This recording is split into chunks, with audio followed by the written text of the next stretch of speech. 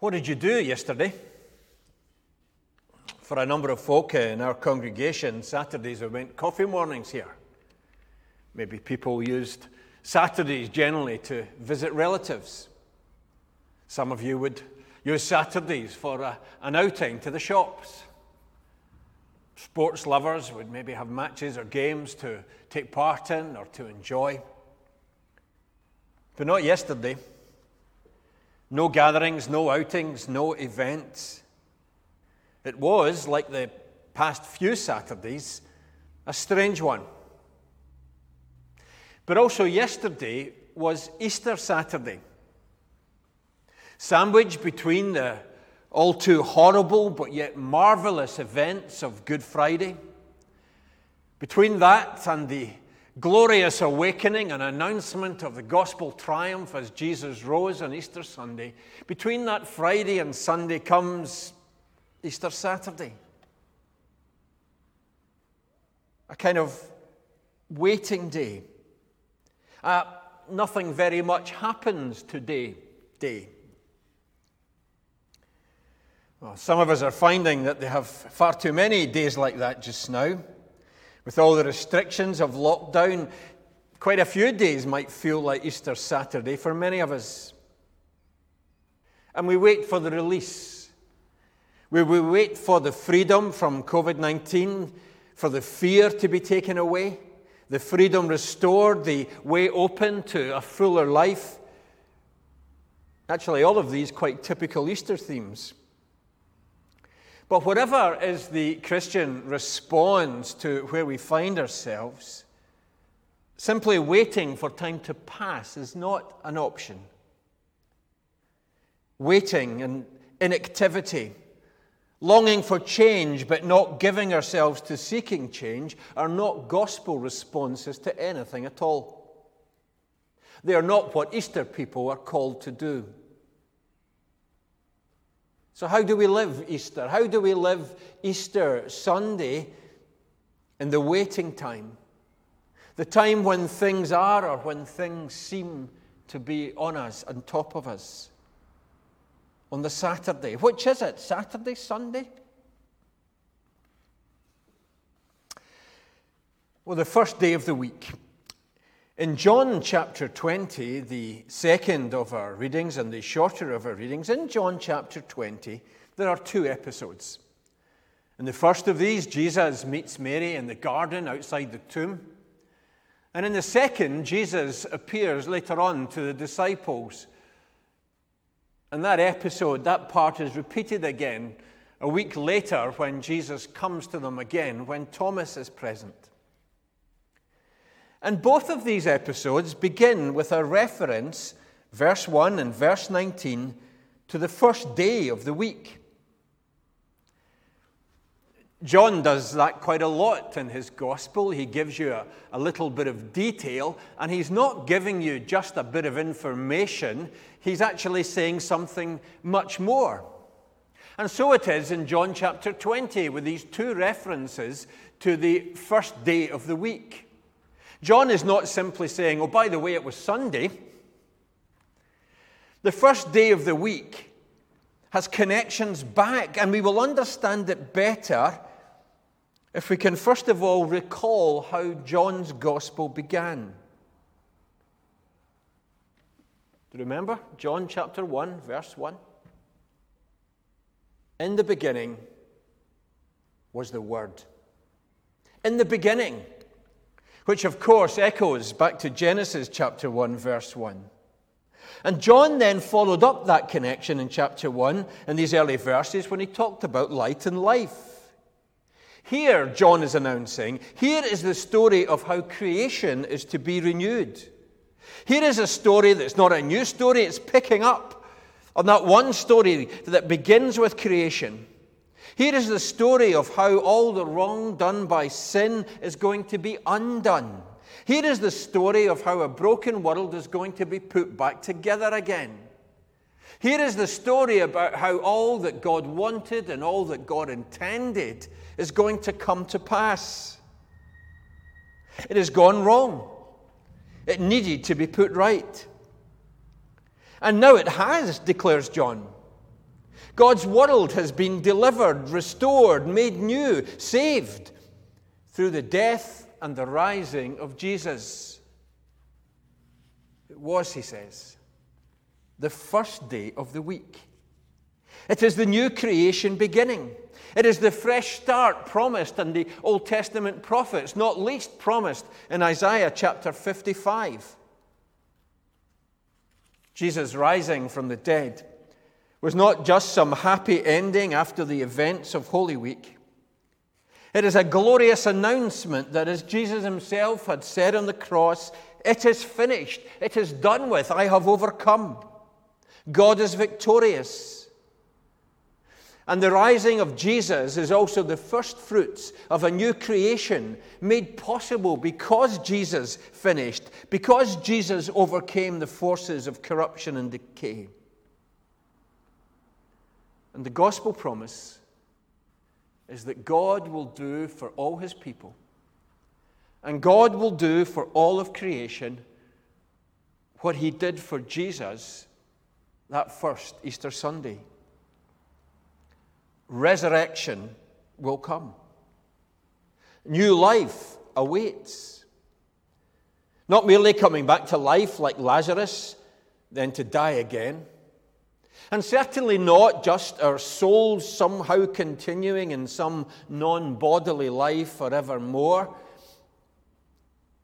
No, in the beginning is linked to first day of the week, to say that God's recreation, his completing of the purposes of redemption, are both with us here and now, though only in part. But we can have real solid hope for their completion at the end of time.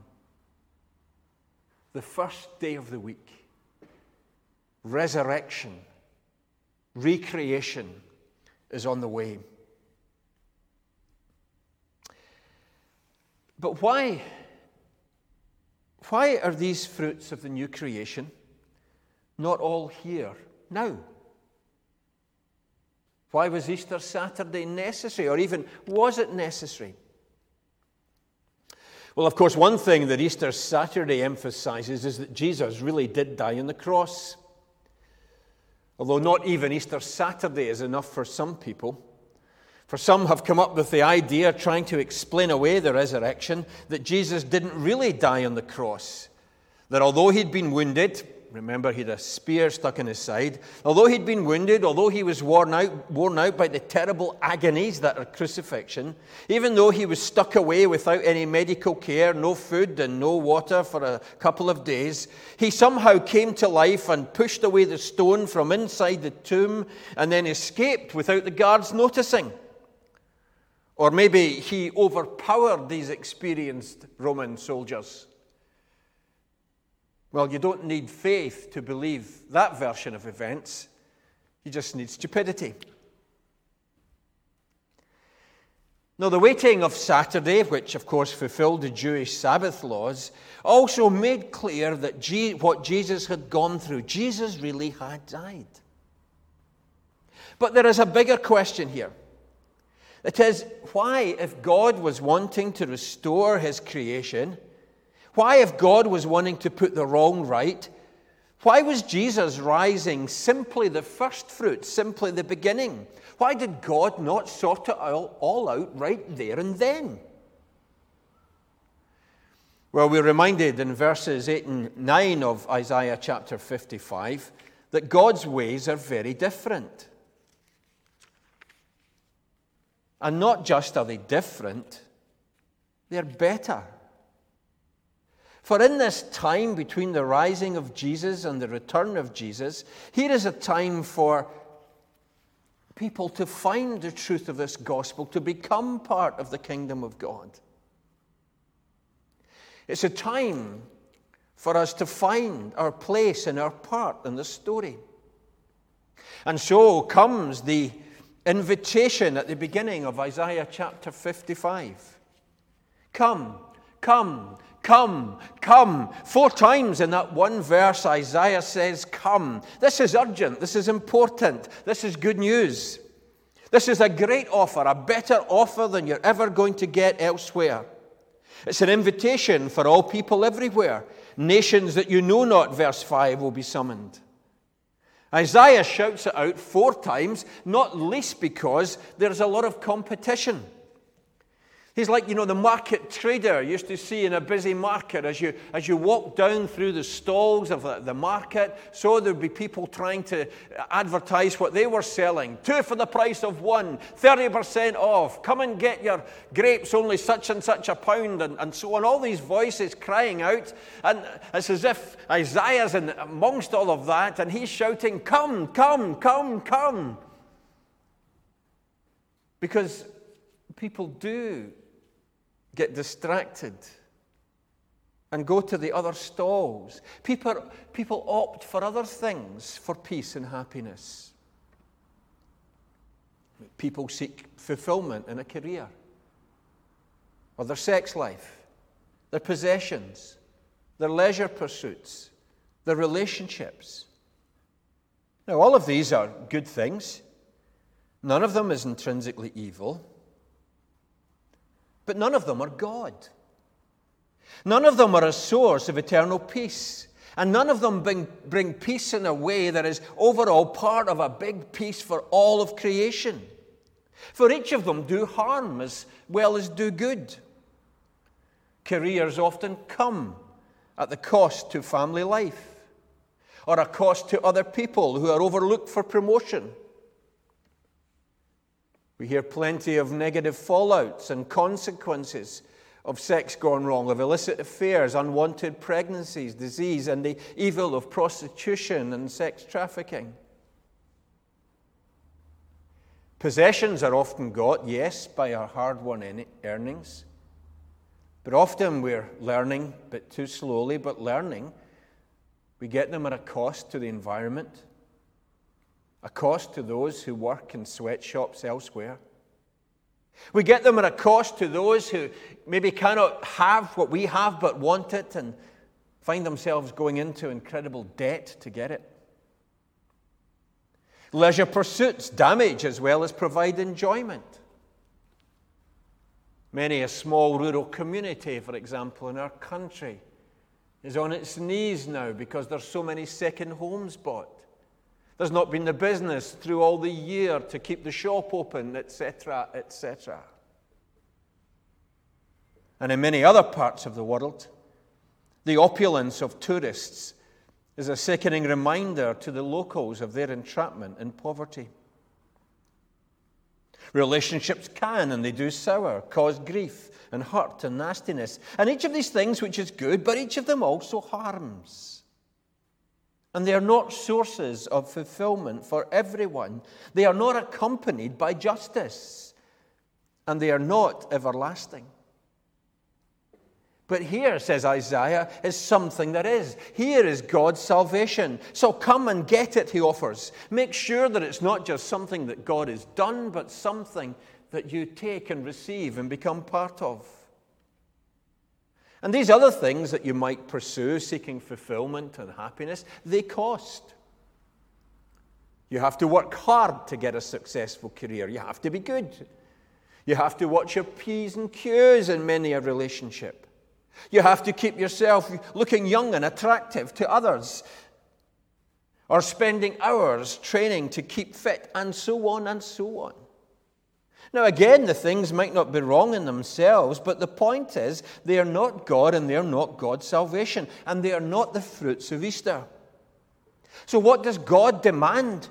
So that you may get the fruits of Easter, that you can have resurrection life in his new creation? Simply that you come. There is nothing to pay, verse 1. Because, and this we looked at back in chapter 53 a few weeks ago, God has paid for it in the sacrifice of his servant. So why invest yourself? Why spend on that which ultimately cannot provide peace and fullness of life? Asks Isaiah, verse 2. For God is willing. Verses 6 and 7 in the passage tell us that. They have words like, he may be found, he is near, will show mercy, will freely pardon. But these verses also have a warning. While he may be found implies that there will be a time when he cannot be found. A day when the market is shut. When the whole of creation completes that transition from Saturday to Easter Sunday. And then it will be too late to seek, too late to choose. So hear Isaiah's urgency. Come now to Christ, the living Savior, who is the first fruits of the new creation, who brings in this salvation that will be based on justice and fairness and peace and harmony, not just for a few, but for all who are in his kingdom. And you enter his kingdom freely. You don't have to pay. You simply recognize that Jesus paid it on the cross and accept that free gift. But still, there's a bit of Saturday around, isn't there?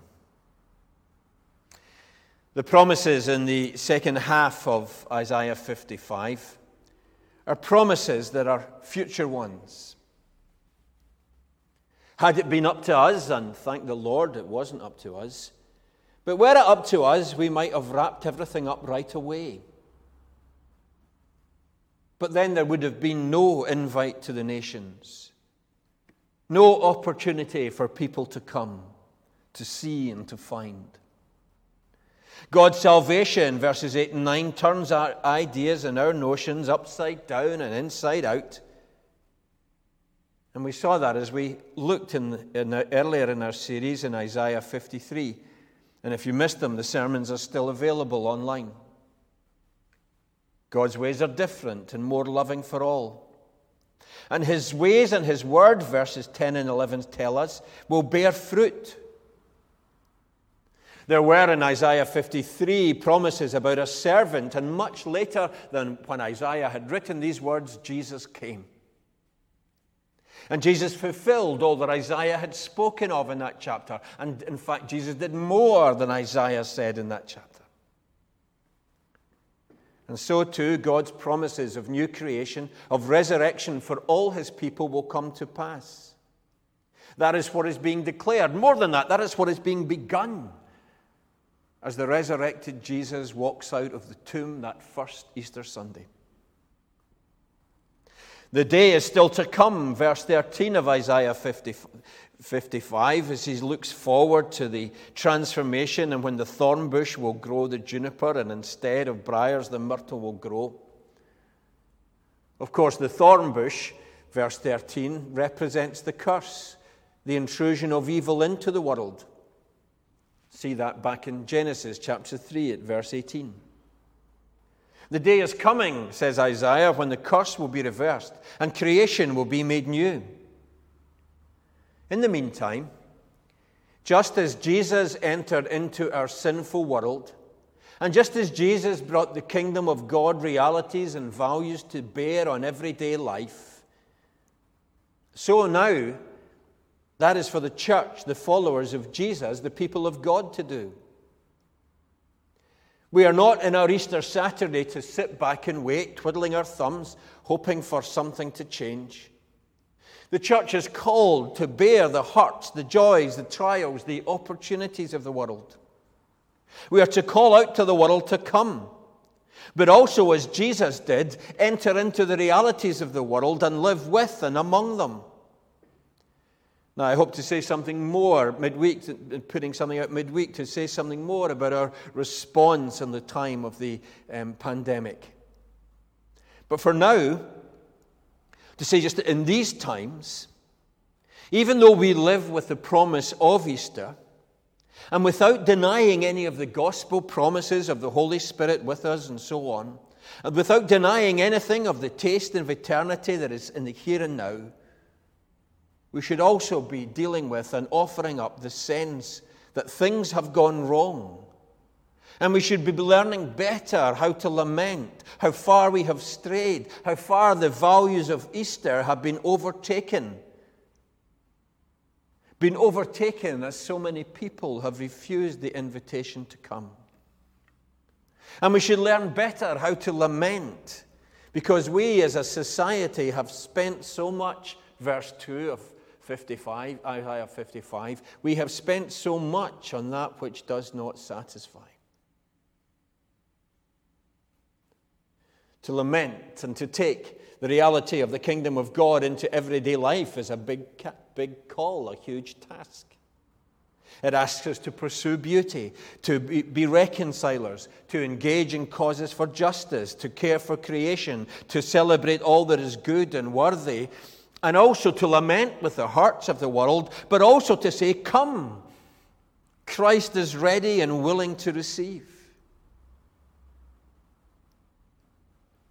We need to lament that this Easter weekend, so much of the world's experience is of Saturday, of death and decay, and not of Easter renewal. Worse, we need to lament that so much of the church's experience this Easter is just the death and decay of Saturday, and not an Easter renewal. And so we must throw ourselves on to the mercy of God, and that too costs nothing. And we must pick up the call and the challenge that just as Jesus, via the suffering servant way, identified with his people and brought the good news to many, so too will God today still work in our world through his servants, through his people. Today we have Easter Sunday because the suffering servant of Isaiah chapter 53, the suffering servant Jesus, was willing to pay the price, willing to engage on God's behalf. Would that more of our society, more of our friends, more of our networks, more of our community could taste something of the reality of Easter Sunday, because the people of God have learned from Jesus to share, to identify, to enter into the Saturday experience, in order that for the sake of others, the hope and the goodness of the gospel might yet be tasted. Let us pray.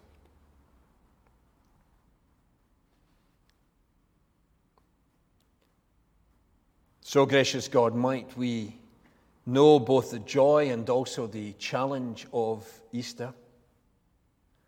And if, Lord, we are folk who have not yet come, folks who have not yet given our lives to Jesus, might we seek him while he may be found,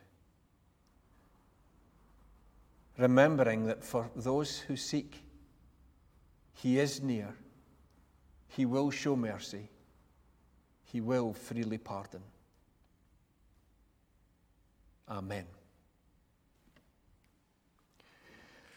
Our service continues with that theme of invitation.